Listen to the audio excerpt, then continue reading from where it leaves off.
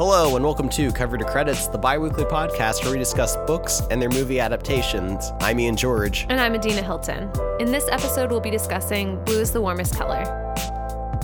Blue is the Warmest Color was written by Julie Moreau, originally published in French and published in 2010 in France, and then the English language translation came out in 2013.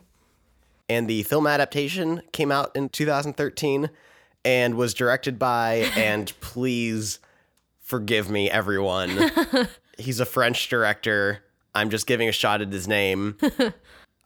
Abdelatif Kashish. That sounds right. That sounds like a white person, an American person pronouncing a French name. Yeah. So I apologize to anyone who knows anything about French in general because we don't, and we are doing our absolute best, but we will probably screw it up. Yeah, there's French names in this, and it's gonna be rough if you know anything about French pronunciation, like my friend Katie. But first of all, I am a little sick. If my voice sounds a little bit raspy or not nasally or even worse than it usually sounds.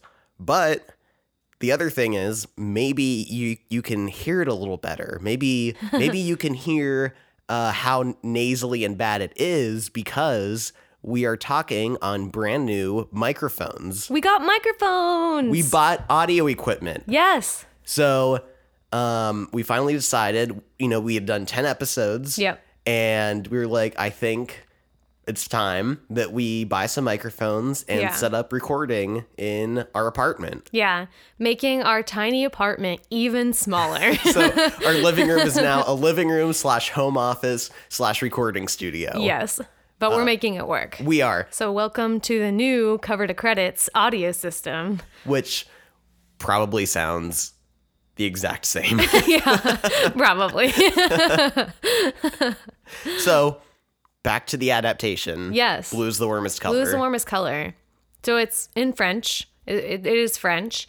And it's about these two women who fall in love, and mainly about one character, Adele. In the graphic novel, her name is Clementine, or however you pronounce it in French. Yes. And in the movie, her name is Adele. So for purposes of simplification, we have decided to just call her Adele. Yeah, we're going with Adele. Yeah. If we mess up, we'll probably just bleep it. I don't know. Just so the listeners aren't confused who aren't familiar with the story. Mm-hmm. But yeah, so this story follows Adele. Yeah. I'm already on the edge of messing it up. Follows Adele, and it starts off in the book with Emma, the other character, reading her diary. Yeah. Because when the graphic novel starts off, Adele has actually passed away. Yeah, it tells you that like the first page. Yeah. Emma's just like on the train, whatever, and she's reading like a letter or something from Adele, and it's just like, I'm dead now. Here's my letter to you, basically. Yes.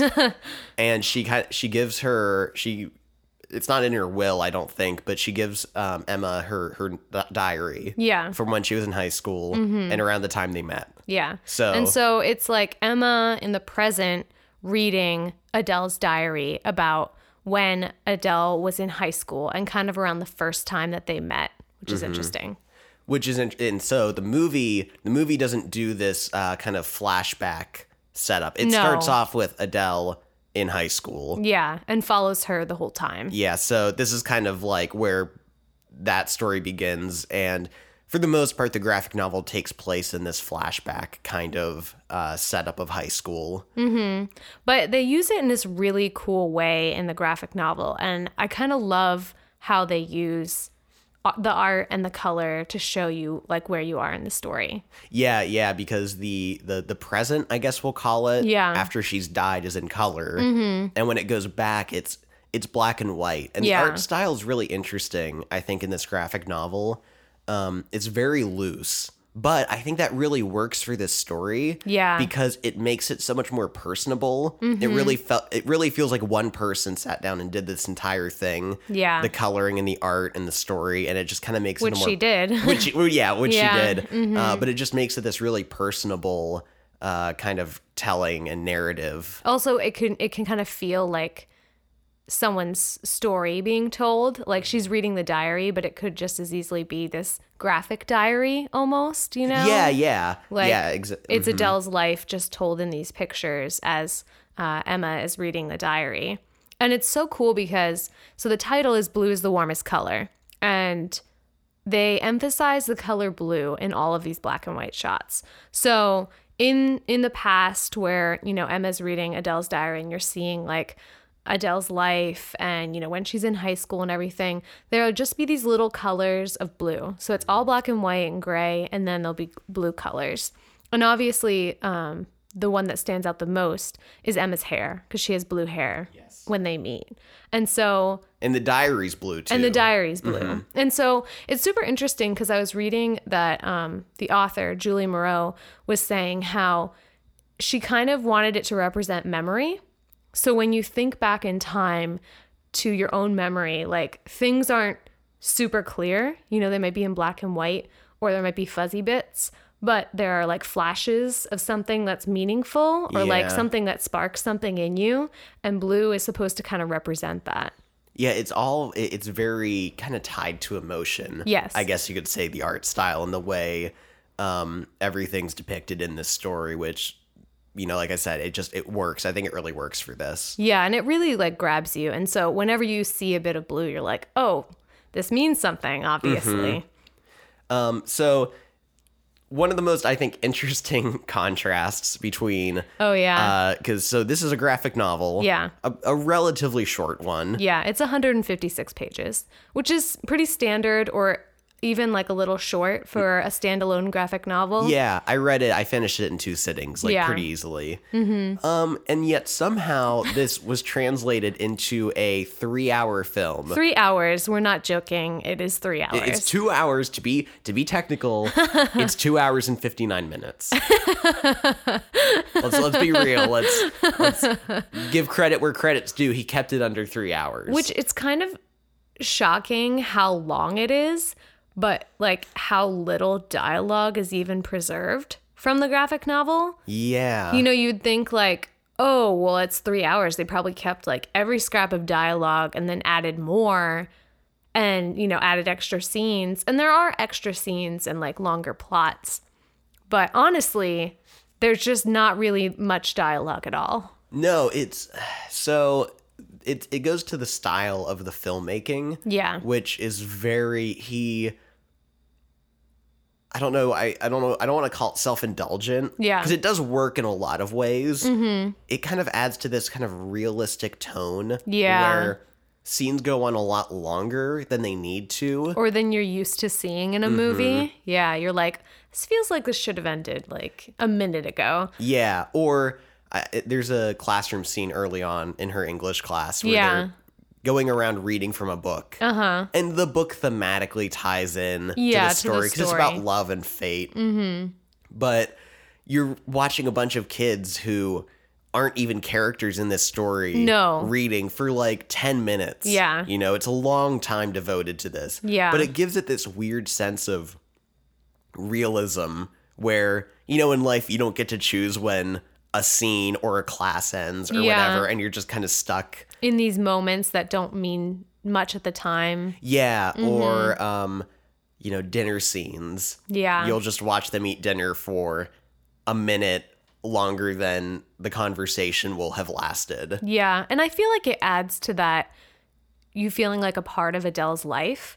Yeah. And that you really kind of get to know her and get to know what her life is like. And that helps you be more attached and invested in her character, which is important as she continues to get older. And it's very tied into the way it was filmed, too. Yeah. Like the camera, there's a lot of, it's very intimate. There's a lot of medium shots and a lot of close-ups. Yeah. Not a lot of wide. Yeah. Not many establishing shots or wide shots. It's always like real intimate, real close to the characters. You see a lot of kind of textural elements and close-up shots, and it's similar to the graphic novel in that it makes it feel very personable, and that and it does what like close-up panels can do in the graphic novel, you know, focusing on something, which is cool. A lot of detail shots, and so between the length that scenes go on for and the way it's shot. And there's no score either. Oh, yeah. I feel like that's the biggest atmospheric difference. It's true. I feel like you don't really notice it until you notice it. And then you're like, oh, crap. Like, there's no music in this. It's tough to notice the absence of things sometimes. Yeah. But yeah, it just kind of adds to the breadth of the scenes, for lack of a better term, where there's so much feel longer. Dead silence or people just talking or chattering in the background. Mm-hmm. So yeah, the movie has a very distinct and I think well thought out tone. Yeah. Whether it's something you'll enjoy or not, I think it was all very purposeful. It was, yeah. In those sequences and everything. It's definitely different because you don't see a lot of movies that do this, especially with no score and with the dialogue being kind of almost improvised feeling. Yeah. Like, I don't think all of the dialogue was improvised, but I think some of it, you can definitely tell that it has that flavor to it. Yeah. And so there's like almost this awkwardness or this out of place feeling when you're watching it that I'm not used to when I'm watching movies. No, and it's tough to tell because it's in French. Yeah. But it's also very monotone. Yeah. Now, when it's emotional, it's super emotional. Yeah. But for a lot of, like, the normal conversations, it's very kind of monotone and, like, one, you know what I mean? Yeah. It doesn't seem like it seems like a real conversation, I guess. Yeah, yeah. Like, you're really just kind of sitting in and listening in on these two people. Yeah. So, where are we at in the story? What's going on? Nothing has happened so far. Great start. Adele is in high school and, you know, she's just like, oh, I'm in high school and high school things, blah, blah, blah. And of course, you know, there's this boy at school that she's kind of attracted to, and it seems like he's into her too, named Thomas. And her friends are super pushy about them getting together. Yeah. Her friends are real fucking annoying in the movie. Awful. They're real bad. They're the worst people I've ever seen. Like, so when Adele does go out with Thomas, yeah, and she's talking to her friends about it later, they're like, did you two have sex last night? I can smell it on you. No, I'm just kidding. But seriously, did you two fuck? No, it's fine. Don't tell us. Yeah. But, like, they're like super pushy and weird about it. Yeah. Like, Jesus. And this is kind of where those long scenes really add to the feeling of it. Yeah. Because they just keep going on and on about pressuring her. It's really weird. But Thomas is so sweet. No, I love Thomas. He's such a nice kid. Like, he has a short arc in this movie. He does. And in the book. But he's really sweet. And, you know going into this that she's not going to end up with Thomas. No. You know, it's all about her and Emma, and you know that. So, you know this is just going to be a transition / a way for her to figure out, you know, her own sexuality. But for him representing that, he's still kind of an interesting guy and like a good person, I think. Well, and I really appreciate this, I think, and I think a lot of people will in terms of a gay coming out story. Yeah. Because it'd be easier to tell it with, oh, she dated a guy and he was a huge douche. Yeah. And guys suck. And you know what I mean? Yeah. Like, it presented her with a guy who seems like everything. I think it's set up to be he's everything that she should want. Yeah. And she just isn't invested in it. There's something wrong. There's something wrong. Yeah. Something missing. And even if she doesn't know what it is at the time, I think they do a good job of kind of showing that. Yeah, and showing that. And so it's really sad and heartbreaking when she has to tell him, like, because they do have sex and it's not good for her. Yeah. Yeah, in the book they almost have sex but don't. Because Adele doesn't want to. And yeah, she backs out kind of. Yeah, and right he's very before. respectful of her too. You know, he's like not pressuring her, but you know, it's all like internal for her. You know, it's not anything that he's doing to her or anything. It's just, you know, her internal struggle and trying to figure herself out. And so, yeah, she breaks things off with Thomas. And it's really sad because he's a sweet guy and he seems like he likes her. But Yeah, and then he's gone. Yeah, and then he's out of the picture, which sucks because he is the only good male character we see in this entire film. Yeah, pretty much.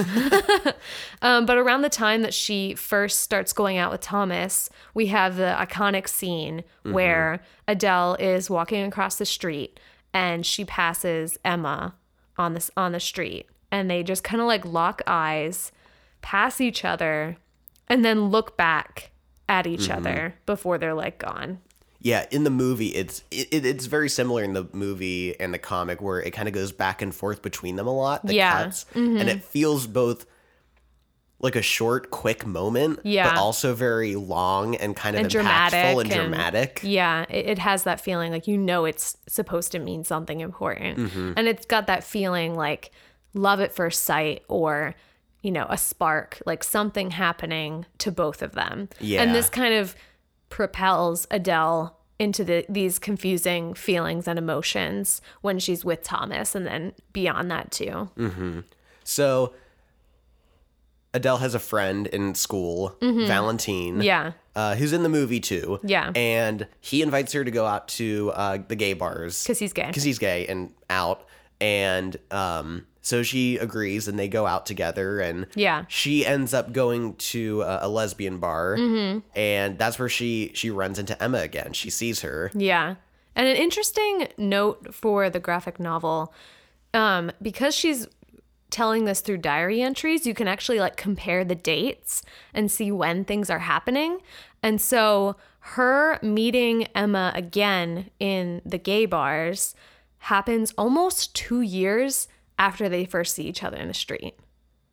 Real? Oh my God, I didn't. Yeah, if you look at the dates, it's like almost 2 years later. Wow. Yeah. I never I didn't pay that close of attention to the dates, other than like a lot has gone on between this. Yeah. Like, her relationship with Thomas, and then their breakup, and then, there's this part where, she almost has this thing with her classmate.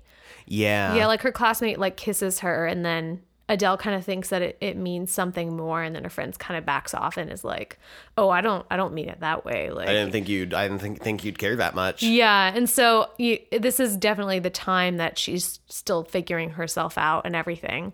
But yeah, they eventually do reconnect, but that whole time Adele doesn't even know the girl's name. She just calls her like the blue-haired girl in the street. Yeah. And she starts having, just after seeing her the one time, she has these like dreams about her. Yeah, of her like being all up on her, and kind of the movie has a masturbation scene with Adele thinking about her, and so clearly there's a strong sexual connection she has to Emma just after seeing her once. So she sees her at the bar, and she is like freaking out a little bit. Yeah. But they end up talking. Emma kind of approaches her, because I think Emma recognizes her too. Yeah. And they talk a little bit and kind of hit it off enough. Yeah, or like mildly flirting with each other. Yeah. But Emma's with someone else. Yes. Sabine. And before they leave, Emma asks like where to go to school at, because they talked about her being in high school, and she tells her. And so then Emma kind of unceremoniously just leaves. And then the next day, she shows up at her school. Yeah. And it's really interesting because she's hanging outside with all of her friends, and they're like, who's that blue-haired girl over there? She's obviously some like lesbian. Yeah. Ooh, some punky lesbian woman. Yeah. And Adele's finally kind of like, fuck you guys, you kind of suck. And she just walks over to Emma and starts talking to her. Although I guess that's not entirely true, because in the book, she's a little more mad at Emma. Yeah, for showing up at her school. Yeah. So this begins them hanging out. Yeah. And also starts this conflict with their friends. Yeah. Where eventually they just kind of figure out, because Valentine tells them that they went to the gay bars. Yeah. And they confront Adele and are like, "Oh, are you a lesbian now?" Yeah, and in case you forgot, when we were talking about how shitty her friends were, they continue to be crappy. And the confrontation in the movie is even more intense than in the book. In the book, it's just kind of like, there's this one girl who like flat out rejects Adele and is like calling her, you know, lesbian and a deviant and like all of this, you know, every homophobic thing you could think of. But in the movie, it's more than just one friend. They're kind of all ganging up on her. And it's great though, because Adele actually like pushes her in the movie. I just wanted her to like beat the crap out of her. I know. They're so obnoxious. Oh my God. It's just the worst. But it's really sad because, you know, they don't even know if it's true about her, but just even that like hint of, oh, she's going off with this like punk looking girl. She's obviously a lesbian and we don't want to be associated with her. It's like, oh my God. And like, I think they can tell Adele like is kind of uncomfortable and not wanting to talk about it. And they take that as like a confession and then just pounce on her. And I think it's tough for Adele because, you know, she's not even sure at this point if she identifies as a lesbian or what she's feeling. She just knows that she's attracted to this one person and just wants to be with her. And, you know, I feel like this is an issue throughout the book, at least, where Adele is like always trying to figure out what's going on with her and is just like having a really tough time. And her friends don't make it easy on her during this. Yeah, I think this story is just such a good story of coming out, you know, or discovering your sexuality, especially in high school, because I feel like her being in high school and that age, there's a lot of conflicts between discovering your sexuality and being in that kind of environment that I think both the book and the movie explore pretty successfully. And I think the book takes it farther with kind of the repercussions of either being bisexual or gay or anything that isn't status, you know, quote unquote status quo. So it's a really good story, though, I think, in both adaptations about that. Yeah, it's really interesting because, you know, Adele's friendship with Valentine is really cool. Like he is basically becomes her best friend in the book. In the movie, there's just that one part where they go out to the gay bars together and then he's gone. But he really becomes like a really good friend to Adele and, you know, a shoulder to cry on. And, you know, he talks to her about being gay and how like now those friends that rejected Adele are also rejecting him too because they heard that he went to the gay bars as well. So like there's some solidarity there. And I think that's super interesting and, you know, gives Adele someone to identify with and to talk to about this type of stuff. Yeah. And they have a lot of conversations where she's talking about how she's in love with Emma with him and she doesn't know what to do and she doesn't know how she feels. And so he's just a way for her to express her inner thoughts to us on the page, which works really well. Yeah, yeah. So, one of the more interesting kind of divergences between book and movie is Emma's current girlfriend, Sabine. Yeah. Because the movie just kind of forgets her. Yeah. It's very weird. It's like she existed and now she's gone. And it kind of weirdly causes a almost thematic problem with stuff that happens later. Yeah. But the book, it's a very big problem. Yeah. So Emma tells Adele, because Adele's kind of questioning her, like, hey, how's Sabine? Like, how are things going between you two? And Emma is kind of honest in terms of like, they're not great, but she tells Adele that, you know, Sabine was very important for when she was coming out. Yeah. And she introduced her to a lot of her current friends. And she got her involved in like the LGBTQ community. Yeah. And sort of got her into that group and helped her accept that about herself. So she feels like she owes a lot to Sabine, even though their relationship is not healthy in a lot of ways. Yeah, you definitely know that there's issues between them and it's not a great relationship, but you can also see why Emma would feel obligated into staying within the relationship or at least trying to make it work. But obviously Adele doesn't want that shit. No, Adele's like, oh, I'm just going to be like super sneaky and like hang outside your apartment and like wait for you to show up and then like try to find you. And, you know, she knows what she wants kind of in some way. She wants to be with Emma, whatever that means, you know. She's not really thinking about, sexually. She just knows she wants to be with her. Yeah, yeah. And this is a large chunk of the book is her wanting to be with Emma, and Emma's kind of like, and I think Emma's also, it's interesting. Emma's kind of questioning Adele a lot as to, in terms of what she really wants. Yeah, because I think she feels attracted to Adele as well, but she doesn't want to kind of invest her love into Adele if this is just like a phase for her. Yeah. Or if she's just curious. There's like confusion and, mistrust a little bit on both sides. And so it's kind of interesting because they are friends for a long time where they're talking a lot, on the phone, they get together and everything, but, nothing ever happens between them. And it's sort of this back and forth. And then finally they do end up sleeping together for the first time. And it's a really sweet scene. Yeah, it is. It's really well done in the book. But yeah, the movie just kind of forgets Sabine. Yeah. And then they end up together. Mm-hmm. And this leads us to what I can only call the fucking in the movie. The great fucking of Blue is the Warmest Color, which if you know anything about this movie, it is probably the sexual content of the movie. Yeah.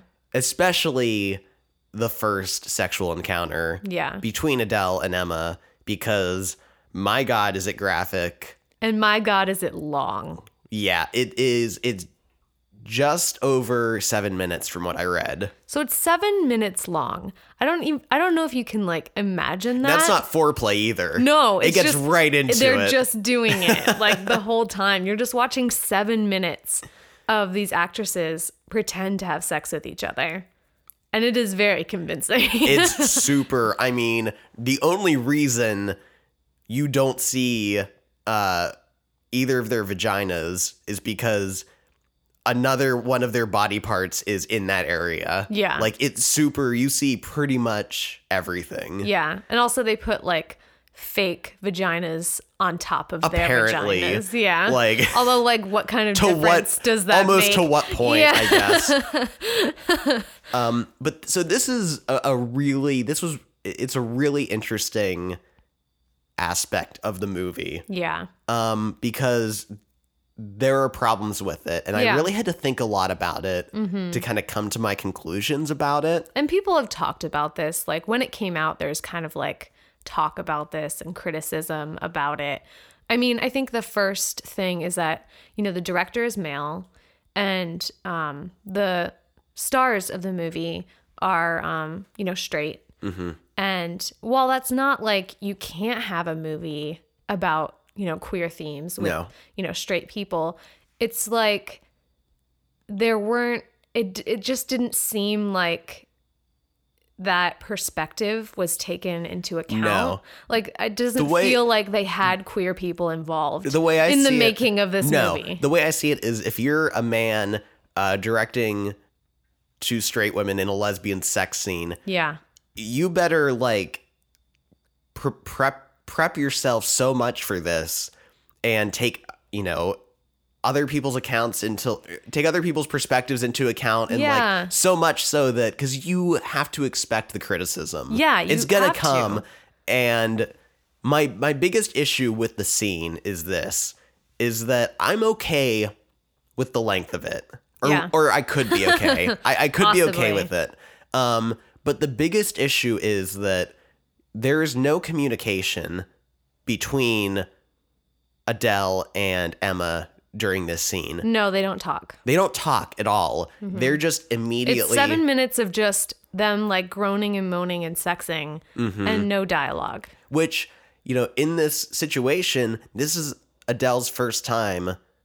Having sex with a woman. And only second time just having sex in general. Yeah. And I don't care if you're straight, gay, or anything in between, you're not good at sex yet. No. The second time you have sex, you are not good at it. And if you're not talking, you're especially not going to be good about it. No. And, so that's what was, I think this movie for a lot of the beginning is very, I think it feels very real. It does. And it feels like it's really taking this issue of discovering your sexuality and the and we have the repercussions raw of it. emotions too. Yeah. Very raw feelings. Yeah. And, it feels very real in that way. And it feels like it completely abandons this perspective in order to just have this really graphic sex scene. So in the first scene, the scene directly preceding the sex scene is just them kissing in the park, I think. They start kissing in the park and it's very intense. And then it just cuts to them in a bedroom somewhere and they're just like doing it. Like it's just like a straight cut into it. They're not like fumbling and getting into the door and like, there's no lead up or anything to it. And there's something super interesting that I really want to mention is that I was trying to figure out like what it was visually about the scene that just like felt off. And so I was looking stuff up and I was reading that the director specifically quotes that when we were shooting these scenes, I wanted to film what I found beautiful. So we shot them like paintings, like sculptures. We spent a lot of time lighting them to ensure they would look beautiful. So he literally is like, I wanted them to look like sculptures and paintings, which are objects. Yes. And not people. Yeah, I wanted to literally objectify them. I wanted it to be art and not connection. And the movie even makes a visual comparison because the scene before this, they're in a museum looking at art and it's just like butt shots of female sculptures and nude paintings. Yeah. So it's setting up this like comparison of women as objects, sexual objects. Yeah. And, watching it, there were, for the most part, it's filmed the same way the whole movie is. There's a lot of close-ups, a lot of, kind of very detailed close-up shots of what's going on.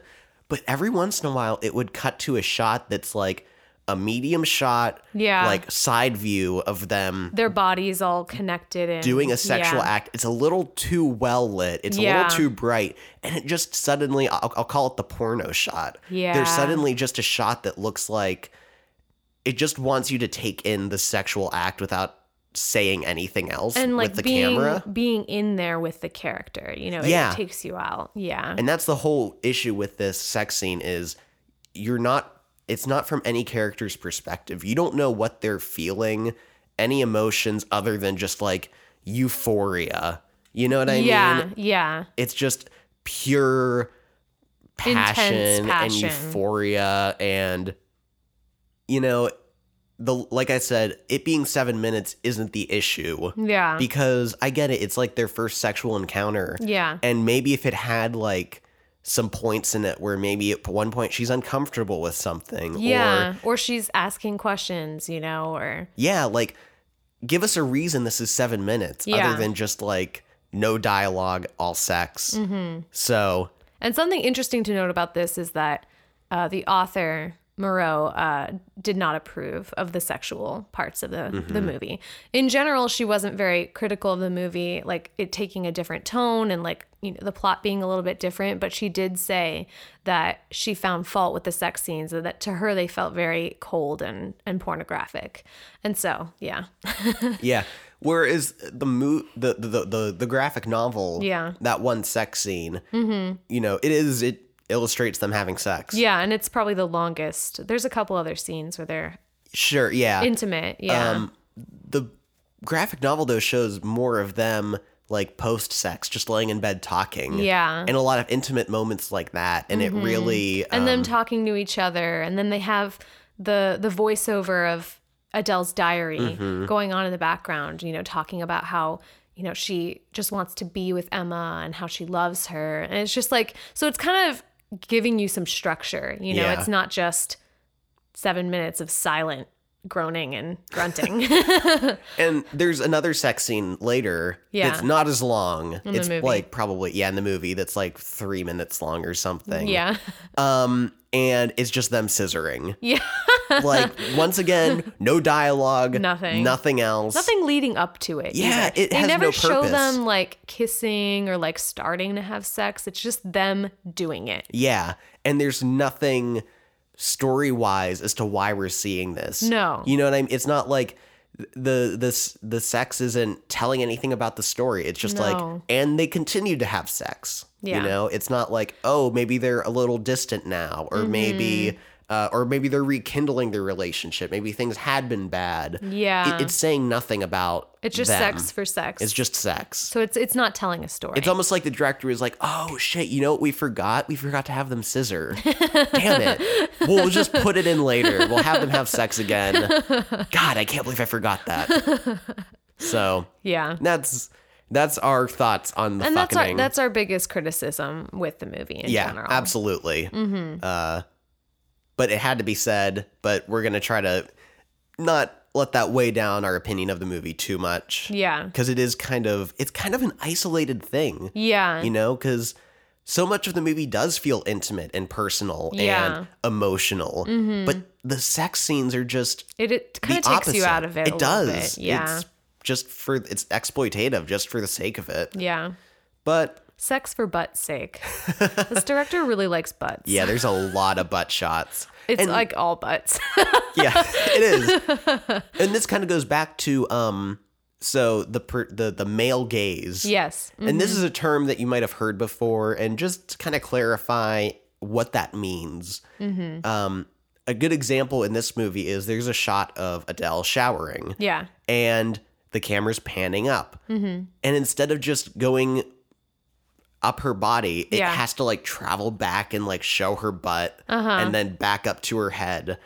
Or there's a shot of her laying in bed asleep. Yeah. And it takes this position of being farther back and she's showing, laying on her stomach. Yeah, with her butt sticking in the air. And in a shot like that, you have to wonder, why are we seeing it this way? Yeah. What's the camera telling us?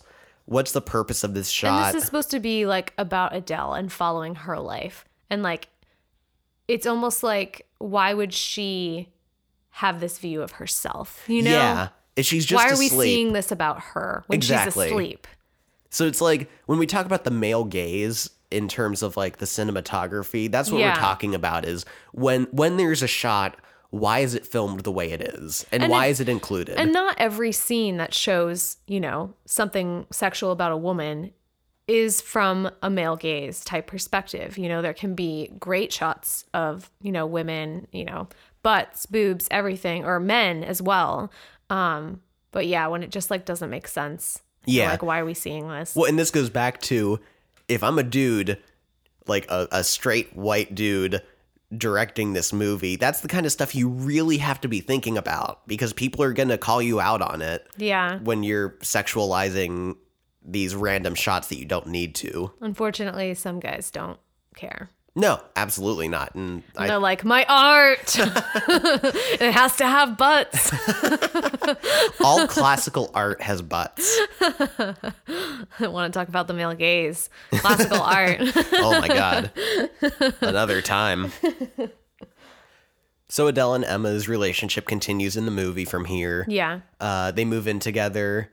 And time is passing, and we don't really know how much time is passing. Yeah, it's interesting. It kind of doesn't do anything to make it obvious how much time has passed. You just kind of pick up context clues as it goes. And eventually, Emma's a teacher. I'm sorry, Adele's a teacher. Emma's an artist. Yes. And I don't think we mentioned this yet. No. Emma goes to art school. Yeah, when they first meet. Yes. And it doesn't play a big role in the graphic novel. No. In fact, like any role. Not really. Besides being like, oh, she's like cool and has blue hair and she's an artist and like that sexual appeal. That art school sex appeal. Yeah.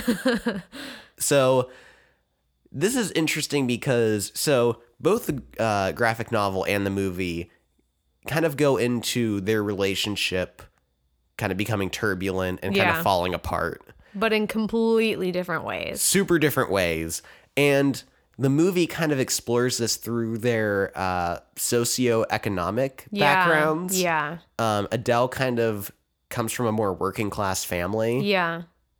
Whereas Emma comes from a higher class family, I guess, and she's involved in the art world. Yeah. And this is really highlighted in a scene where they kind of host a party where all of Emma's art friends come and gallery people, and they're kind of entertaining them. And this movie features a lot of discussions about art and literature and interpreting it. And it's interesting, but sometimes I don't know what it's trying to say. Yeah, I feel like I didn't really get it the first time I watched it. And then I was reading like articles about it later and I was like, oh, okay, I guess I kind of understand. It doesn't go out of its way to like show you what's really going down, I think.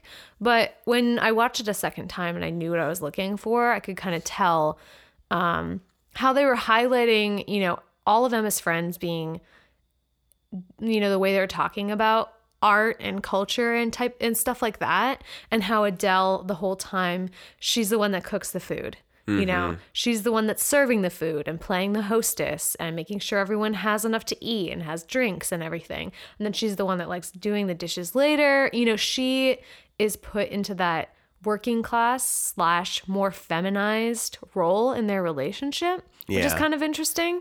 And the director has gone out to say he has strong stances against, like, I think the art community, quote unquote, and like talks about working class people and knowing what I don't know. I don't know a whole lot about his stance on that. Yeah, but he's more critical of people in that artsy, aristocratic, higher class structure. And I think that goes back to his childhood or something. Yeah. And I know in the movie, I think this does work well in terms of narratively for the movie, because early on Adele's talking about books and reading them for class. And she specifically mentions that she doesn't like when teachers kind of overanalyze things and explain them too much. Yeah. Because it kind of takes away from her enjoyment of them. And her imagination. Yeah. So this ties in well to a bunch of Emma's snooty art friends overanalyzing things. Yeah. But on the other hand, there's a lot of discussions, and some of these art people go on so long about subjects that I'm like, is the director trying to make a comment about this? Yeah, is he talking through one of these characters? And the one that stands out the most is like, I don't even know his name. This is another thing in the movie. They don't like tell people's names very often in the movie. No. So you're like, I don't know who this guy is. But I just call him that one guy at the party. Because he's like, there's two guys at the party who suck, but he's probably the biggest worst one. And it's interesting because he's like a gallery owner and he like has a lot of influence. So Emma's almost like trying to impress him so that he'll show her art in his gallery. And so he has this like power over her, which I think is interesting as you watch this scene play out. But he is like just one of those dudes that likes to tell people about his opinions and how he like knows everything about art. He's pontificating to everyone at this party. And then he gets on the subject of the female orgasm, which if anyone knows anything about the female orgasm, it's this guy, right? No, not absolutely him. Not this dude. But it's just him kind of being that guy who thinks that he knows things and is sort of lecturing these women around him about why women enjoy sex more and why he knows that that's true, and like talking about art and talking about the male gaze in art and how men are trying to capture this ecstasy in women. And yet with the comments the director's made about his own film and lighting them like paintings, I'm like, is this the director's opinion? I think that this is the director. Yeah, it seems like it. Yeah. Yet this is the douchiest like fake art commentary in the whole movie, which he seems against. That's why it's like confusing to me. It is. I'm not sure the perspective of what the director's trying to do. Yeah, I don't know what we're supposed to be getting out of this scene. No, I don't either. Yeah. It's kind of a mystery, and and I think it's not the first time we've encountered this probably in an adaptation, but it's the one that is most interesting to me, is how the director or, you know, whoever was the one who mainly adapted the story from the graphic novel. Looked at this novel and was like, I really want to talk about art from this. Yeah. Which is nowhere in the graphic novel. No. And it's kind of one of those instances where a director's really putting his own opinion and twist into the original source material that wasn't there at all. Yeah. And I actually did read something about that. I read that he originally wanted to make a movie about like teaching and teachers, which makes sense because Adele is a teacher and she teaches children. Yeah. And that he kind of saw this and she was a teacher in it and then was kind of like, oh, well, I'll just do this and like make it about that. Yeah, there's a lot of time spent on her in the classroom. Yeah. Once again, like all this time, you're like, some of this could have been edited. Yeah. You know, I get that it adds to the tone. Yeah. But also, it's 3 hours. I don't want 3 hours of a tone. Yeah. So. Yeah, but so this like socioeconomic, you know, social class thing ends up being like a problem in their relationship. And you can kind of tell that Emma wants Adele to be more high class or to be more artsy in some ways. Yeah, she wants her to write. She's telling her, oh, you write so well, you should write. And Adele's like, I like teaching. It's something I like doing. Just let me teach. Yeah, just leave me alone. And you can tell that's not quite enough for Emma. This leads to Adele having an affair with another teacher, another male teacher in her classroom. Emma finds out, there is fighting. There's a brutal scene. There is just this gut-wrenching, just emotional. So this is something that's interesting to me about this adaptation. Yeah. Both the graphic novel and the movie are very emotional. Yeah. But whereas the graphic novel is like a spectrum of emotion, the movie is either intense passion or absolute despair. Complete misery. And the actress who plays Adele, my God, I've never seen anyone act with snot the way she does. Oh my God. She's always in the scenes where she's crying. It's so intense. Yeah, it's really, I mean, she's amazing in this role. Yeah, but it's just like, it's so depressing because like Adele regrets this affair. And you kind of understand why it happened because Emma was sort of being distant, you know, spending time with her artist friends and not hanging out with her and kind of acting like, you know, Adele wasn't enough for her and like wanting her to be more, you know, art minded and everything. And so you can kind of understand why Adele acted out in this way and had this affair. But of course, to Emma, there's no justification, which we're not saying cheating is okay, but like, you know. Yeah, and this kind of goes back to in the movie earlier on when we're like, what happened to her other girlfriend, Sabine? Yeah. And this is like, did she cheat on Sabine with Adele? If she did, she's being hugely hypocritical right now. Yeah. But we kind of never get an answer for that. No. So that's kind of a little bit of a problem with this story, in my opinion. Yeah. Is not knowing what happened to her other girlfriend, Sabine. And so they break up in the movie. And now let's go back to the book. So we're going back in time in the book when they first get together. And so when Emma and Adele first get together in the book, she's still dating Sabine. Yeah. So they kind of have this affair that goes on for months where they're just like sleeping together and hanging out. And it's all while Emma is still with Sabine. Yeah. And so this is partly, you know, why there's so will they, won't they? Yeah, this drama goes on for and so conflict. Long. Yeah. And but eventually she breaks up with Sabine. Yeah. And wants to be with Emma. Adele. I'm actually getting them confused more than the different name for Adele. Yeah. But they end up together. And it's really sweet, and you know, their relationship seems good. And there's a scene where they go to Adele's parents. Yeah. Where Emma's staying the night. Yeah. And Adele hasn't come out to her parents. No. She's saying Emma's a friend helping her with her philosophy. and the parents are totally like, whatever, yeah, sure. So they have sex in Adele's room. Yeah. And for some reason, Emma thinks it's a good idea to go downstairs in the middle of the night for some food from the fridge, totally naked. Yeah. Where she runs into the mom. And this starts the chain reaction situation of them throwing out Emma and this fight, and Adele also like leaving to go with Emma. And it's this really powerful scene. Yeah, it's really amazing, honestly. It's one of the best sequences in a graphic novel that I've seen. Because it starts out, you know, it's just the two of them in Adele's room, and they're just talking about how much they care for and love each other. And they're kind of questioning, like, what is love? Can it be eternal? And like these big questions. And then it's like very, you know, romantic. And then Emma's like, okay, I'm going to go downstairs and get some food or some milk. I skipped that part.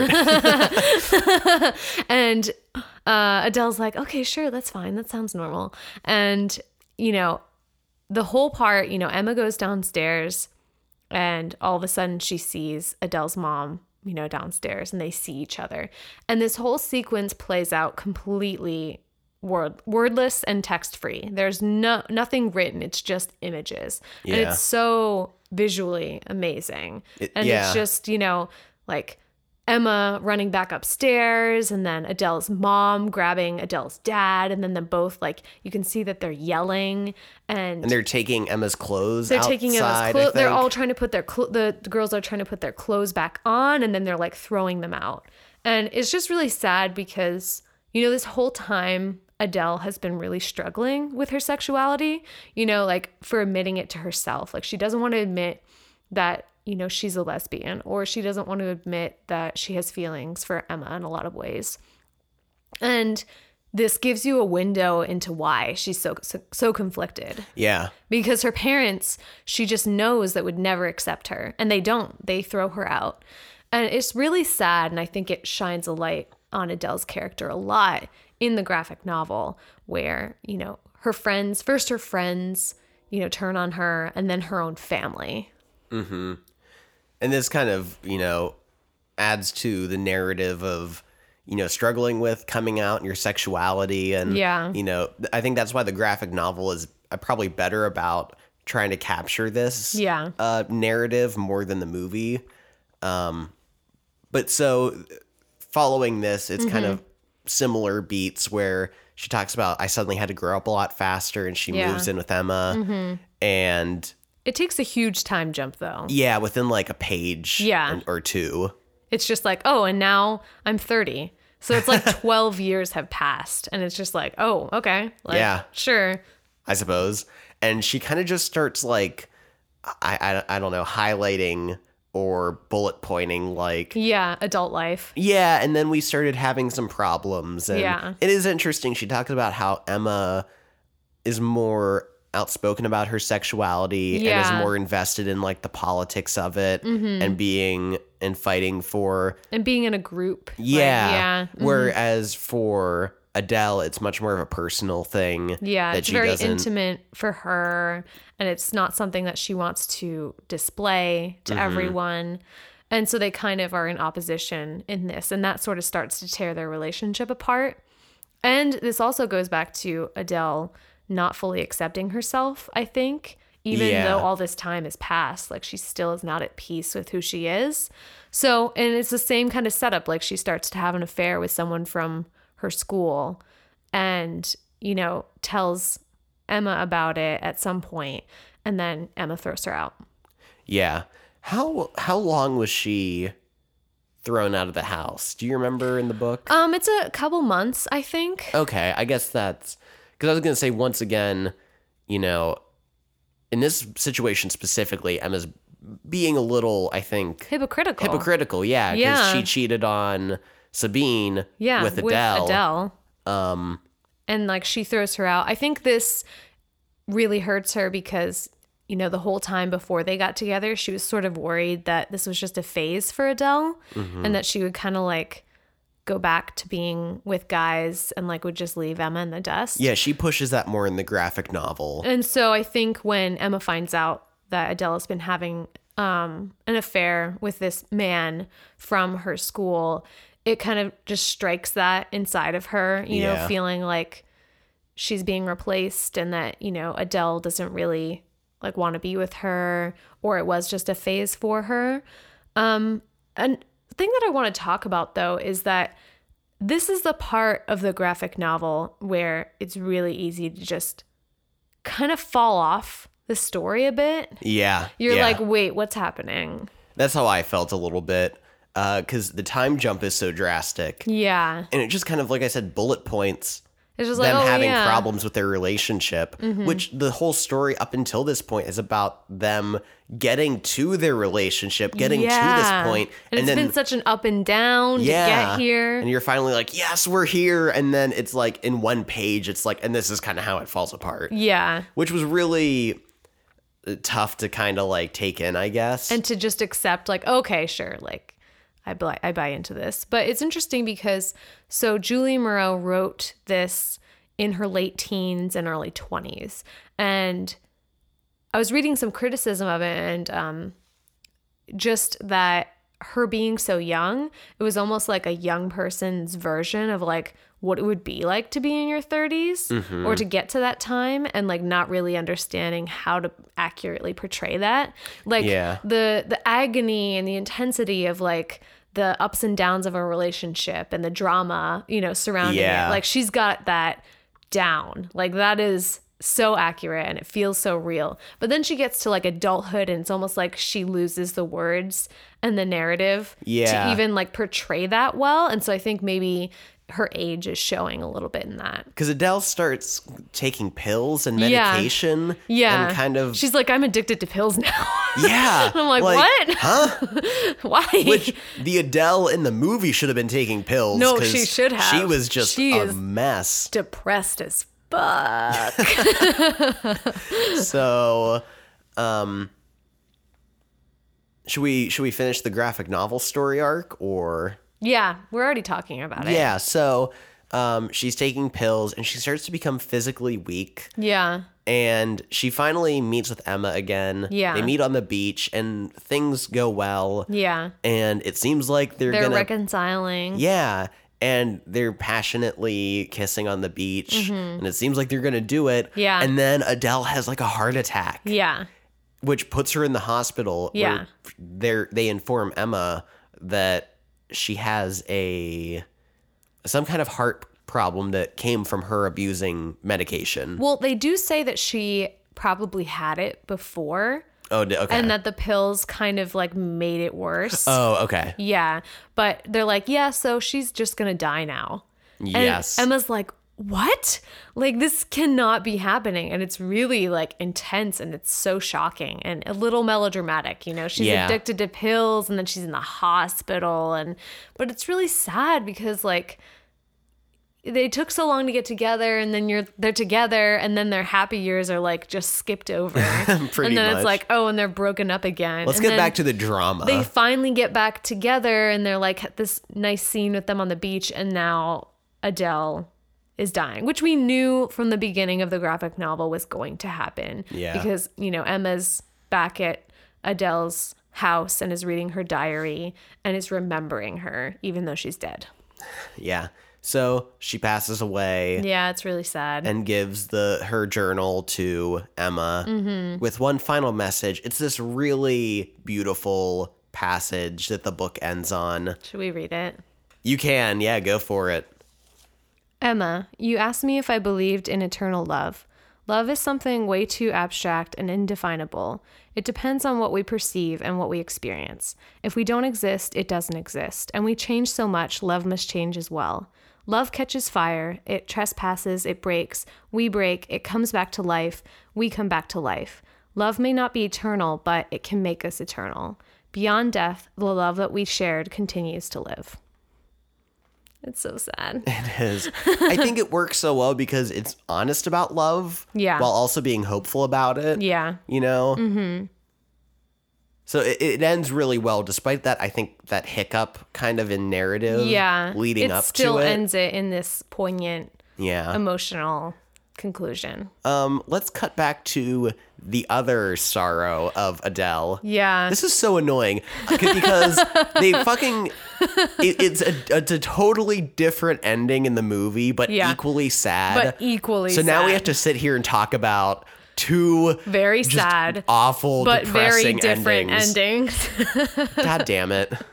Yeah, so like the movie takes a completely different approach, which is basically like love exists and then it's gone and then you're just screwed and your life is miserable after that. And you have snot running out of your nose all the time. Like, oh my God, like the rest of the movie. So they break up And then there's like still 40 minutes left of the movie. And I'm like, what? This is there was the fucking and now there's the sorrowing. The sorrowing. And it's still 40 minutes. And those 40 minutes are just Adele being really sad all the time. Is this like a staple of French film? I don't know. I feel like it's... I know nothing about French film, but I feel like the cliche is it's like really dramatic and sad. Yeah. Is like usually it's covering that. Yeah. So eventually Adele meets up with Emma again, and it's been a couple years. Yeah. And they meet up at a cafe. Yeah. Where they're talking about where they're at in their lives. Emma's with this woman who we were introduced to at the party. And Adele's kind of like, how are you doing? Like, do you miss me? Don't you want to fuck? Don't you want to get back together right now? And you can tell that Emma does miss their relationship, like the passion they had. Yeah. Physically, yeah. Because like apparently that kind of passion isn't in her new relationship as much. Yeah. But her partner has a kid who she says is like really important to her. Yeah. There's this scene though where Adele takes Emma's hand and just starts kissing it and then like sucking on her fingers. And then they lean forward and just start licking each other's faces. Yeah. And Adele like, puts her hand between Emma's legs. Yeah. And they're in a cafe. They're in a cafe in broad daylight. Yeah. And even though you can kind of see some out of focus people in the background, but they're so obvious about it. I know, it's so weird. It's very over the top. And so they're kissing and stuff, but then Emma eventually breaks away and is like, I can't do this. Like, I'm with someone else now. And Adele kind of asks her like, do you love me anymore? And Emma just shakes her head. And I'm just like, oh my God.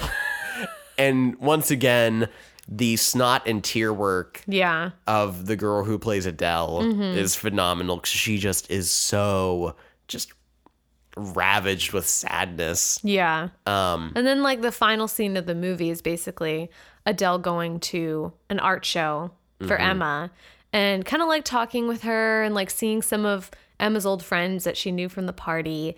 And it's sad too because she's in this scene and the scene before in the cafe, she's wearing blue. Yeah. And they even comment on it in this scene. So like clearly she's trying to recapture that blue from their early relationship. Yeah.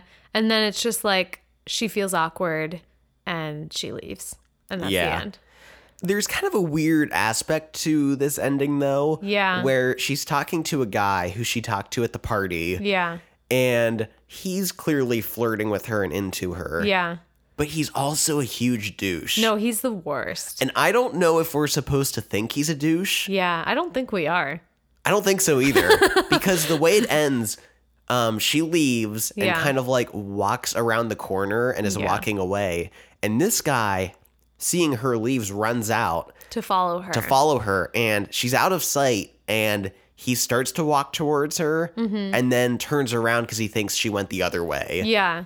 And so it's like that misconnection thing. Yeah, and I think it's trying to say something because the movie before kind of talks about fate. Yeah. And about the existence of fate. And, and I think in the same way that Emma and Adele kind of had this fateful encounter. Yeah. Like they were brought together by fate. In this situation, Adele and this guy kind of by chance of fate didn't run into each other. Yeah.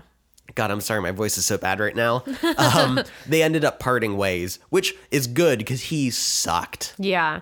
And I think that's interesting because that kind of brings me to talk about what, like kind of the message in general, like the theme of like the movie and the book. Yeah. And like we were saying in the movie, it's kind of about this predestination, fate, like love and tragedy that like come into your life and you have like no control over what happens. And kind of the tragedy of love where you have it and then it's gone. And then your life is just like, you're never going to be happy again. Basically, like you've lost it and it's gone. It's like, if you have it right now, you better enjoy it. Cause once it's gone, you're a sad sack. Yeah, and then the emphasis on like the class structure and like that kind of tearing them apart. Whereas in the graphic novel, I think there are questions about fate a little bit, but it's more about love and like the quote we were reading about eternal love and what it means. And then it's a lot about like accepting yourself, because Adele for so long could not accept herself and was kind of struggling with, identifying, as a lesbian, and almost like her whole life she had to like get sick and die in order to be at peace with who she was, which is super interesting. And it's really sad too, because it kind of like shows you like what this hostile climate towards, people who identify as gay can do to them, how it can like really undermine their relationships and their ability to like love themselves, which is really sad. And I think it comes through with Adele's character in the book. Absolutely. Yeah. And, the movie early on deals a lot, I think, with, sexuality and coming out and being gay and those messages. But then it kind of just turns into a love story or a tragedy, I guess. Yeah. And it kind of abandons those themes, because then they're surrounded by, Emma's art friends who don't care about their sexuality and are totally open to it. And there's no coming out drama with Adele's parents in the movie at all. So I just kind of wish it followed through on that narrative thread that it... I feel like that's the difference that you can tell. The book was written by a lesbian. Yeah. And the movie was directed by a dude who probably liked the story but didn't really give a crap about what it meant for Adele's character to have to struggle with this. Yeah. Yeah, absolutely. So that wraps it up. Yeah. So which one's better? Oh man. I think I definitely have to go with the book on this. Yeah, same. There are a lot of things I do like about the movie. Yeah. But overall, it is very self-indulgent. It is. And you have to like know what you're doing when you start to watch the movie. So it's worth mentioning, we had to break this movie into 3 segments. Yeah. We were going to do 2, an hour and a half one night, an hour and a half the next night. But on the second night, I literally started falling asleep. I couldn't help, and my eyes were just fighting against me. So then we had to watch. It's subtitled. There's no score. The dialogue is very quiet at times, and is improvisational, and it's 3 hours. There's a lot of factors that make it kind of a little bit of an ordeal to watch. This movie's kind of almost like everything people probably assume about foreign films. Yeah. It's really long. There's kind of like this weird tone. Yeah, weird like silence, dead space. Really like much more sexually explicit. Mm-hmm. Yeah, and it's not that I don't appreciate what it does, because I really think you get invested in Adele's life. Oh, and it's so heartbreaking to see everything crumble.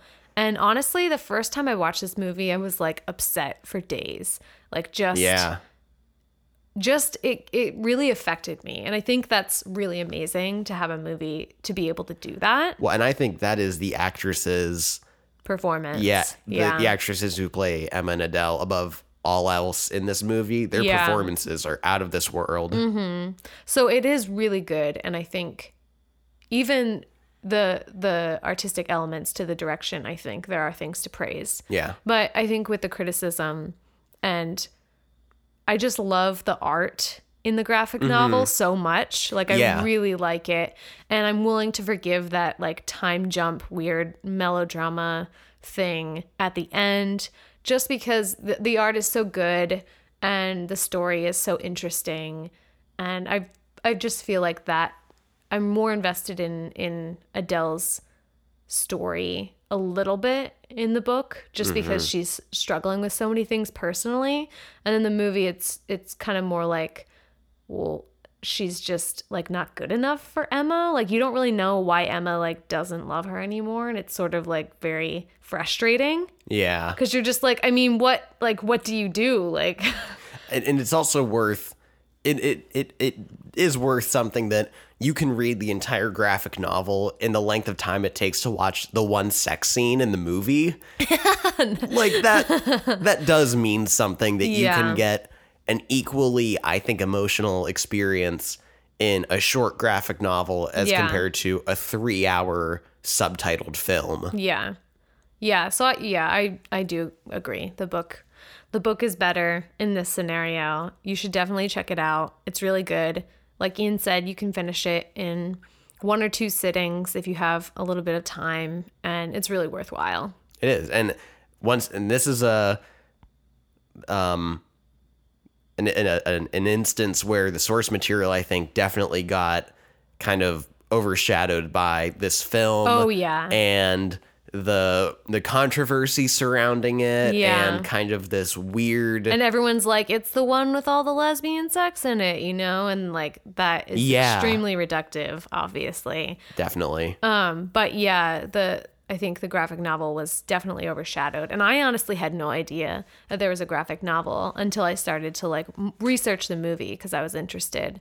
So yeah, definitely check out the graphic novel. Check out it. Check out it. Check out it. Check out it. That's our recommendation. You ready for the lightning round? Let's do the lightning round. Lightning round. Pew, pew, pew, pew, pew. God, my voice. Wow. I'll go first. Okay. We started to talk about it a little bit, but then we got distracted. That one guy at the party, the second guy at the party. Yes. Not the one that talks about the female orgasm, but the second worst guy. The second worst guy at the party. He starts talking to Adele and is just asking her about what it's like to be with a woman. And it's super like, this is just like every dude that has ever approached a woman who identifies as queer. And it's just like, what's it like having sex with a woman? Is it more gentle? And you're just like, what is wrong with you? And they've never met before. No. And he's just asking her all these very personal questions, and it's really inappropriate, and I don't like it. And then in the last scene where he like almost goes after her but like misses her, right before that, he was talking to her about how she should really travel and see the world because it like opens up your mind. Yeah. And she's like, okay, like fine, don't lecture me. Like, cool. I'm a school teacher. If you want to fund my travels, you piece of shit. He's like, well, haven't you been to New York yet? You should really travel. And it's like, I mean, I know, like I want to travel. There's no one who doesn't want to travel. Yeah. Don't never tell someone they should travel. Everyone wants to travel. Want to travel. They just can't afford it. Yeah. You just can't. I'm sorry. It's so annoying. Okay. So this is like kind of just this random thing, but we were watching this on Netflix. Yeah. And then when we paused it or stopped it after the first half of it, we looked at it, and the thumbnail or the image that comes up for this movie on Netflix is this guy, and it ends up being the guy she sleeps with, I think, that who has the affair is with. the other teacher. Mm-hmm. But the one thumbnail for this 3-hour movie is just this guy. Is this one random guy who probably has like 2 minutes of screen time. Yeah. But it's like this whole epic movie about these two women and their lesbian relationship, and they're gonna make the thumbnail one of the dudes. Yeah. One of the dudes. And is stupid. He just has this dumb face, like he doesn't know what's going on. Yeah. I took a photo of it. I'm gonna tweet it. This is a reason to follow us on Twitter. This is quality content. Look at this guy's dumb, stupid face. Oh my God. So another thing to mention from the movie is that there's so many shots of Adele, like all up on Adele. And it's all about her mouth and her hair. Oh God, yes. Like there's so many shots that are just on her mouth, like just her mouth. I had to ask Adina at one point because the girl who plays Adele, she does have a very kind of distinctive mouth. Yeah. She has very kind of like large lips. Yeah. And her teeth are kind of large. So it just like makes like you kind of like look at her mouth more than you normally would. Yeah. So I couldn't tell if it was me or the camera focusing on her mouth a lot. No, it's definitely the camera. And Adina's like, absolutely, it's the camera. And I swear to God, the next shot they showed was just a close-up of her mouth while she was asleep. Yeah, and she's like eating. They're like very focused on her mouth. And we're like, yes, we get it. Like sexual, food, okay. Like we understand the connection. But also her hair. Like she's always playing with her hair. Her hair is always like crazy and doing weird stuff and getting in her face, and she's putting it up and then she's taking it down and then she's putting it up. She's always fucking with it. We couldn't come up with many lightning rounds for the book, but the one thing I did really like was there's a scene where Emma is at Adele's parents' house for dinner, and this is after she's passed away, and the dad becomes really angry and goes on this tirade. Yeah. Because he's not happy with Emma being there. And when blames her for Adele's death. Yeah. And when he's on this tirade, Emma like storms off. Yeah. And I love it because instead of having text or anything he's actually saying, it just starts putting these little icons and images. Yeah. Like in the speech bubbles. And it's like the French flag. And then like the last one is like them burning a woman like at the stake. And it looks like it's Emma. Yeah. It was a really kind of good way to visualize. Yeah, creative, adding a little bit of humor into this thing that isn't funny, but you know, it was a really it highlights the talent of the author / illustrator of this story.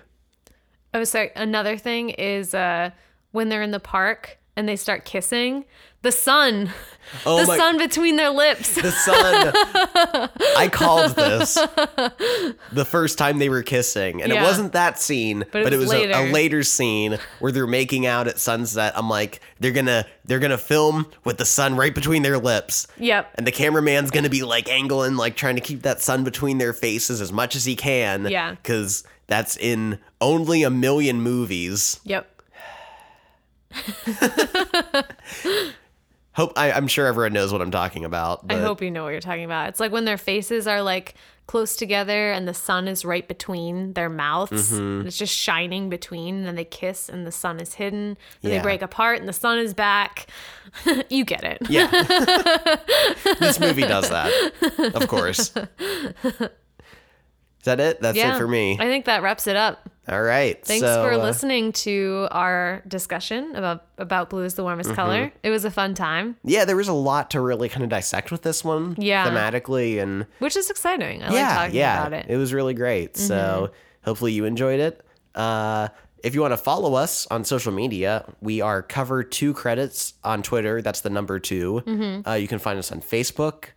Email us at covertocreditspod@gmail.com. Send us suggestions for future episodes, thoughts on Blue is the Warmest Color or other episodes we've done, or just send us an email to say hi. We really want to, we want to feel out like how many people listen. Yeah, so, what you think of the show. Yeah, anything. So do that. Also, leave us a review on iTunes if you like what you've listened to. We really appreciate any reviews or feedback you can give us on iTunes or on any other platform as well. Yeah, and even just a star rating is good. Like, that's enough. I don't have to thank... We don't have to thank your job anymore because we're recording at home. Us. I want to thank me and you for investing in microphones. All right, that's it for this week. Thanks for listening. Thanks for listening. Bye. Bye.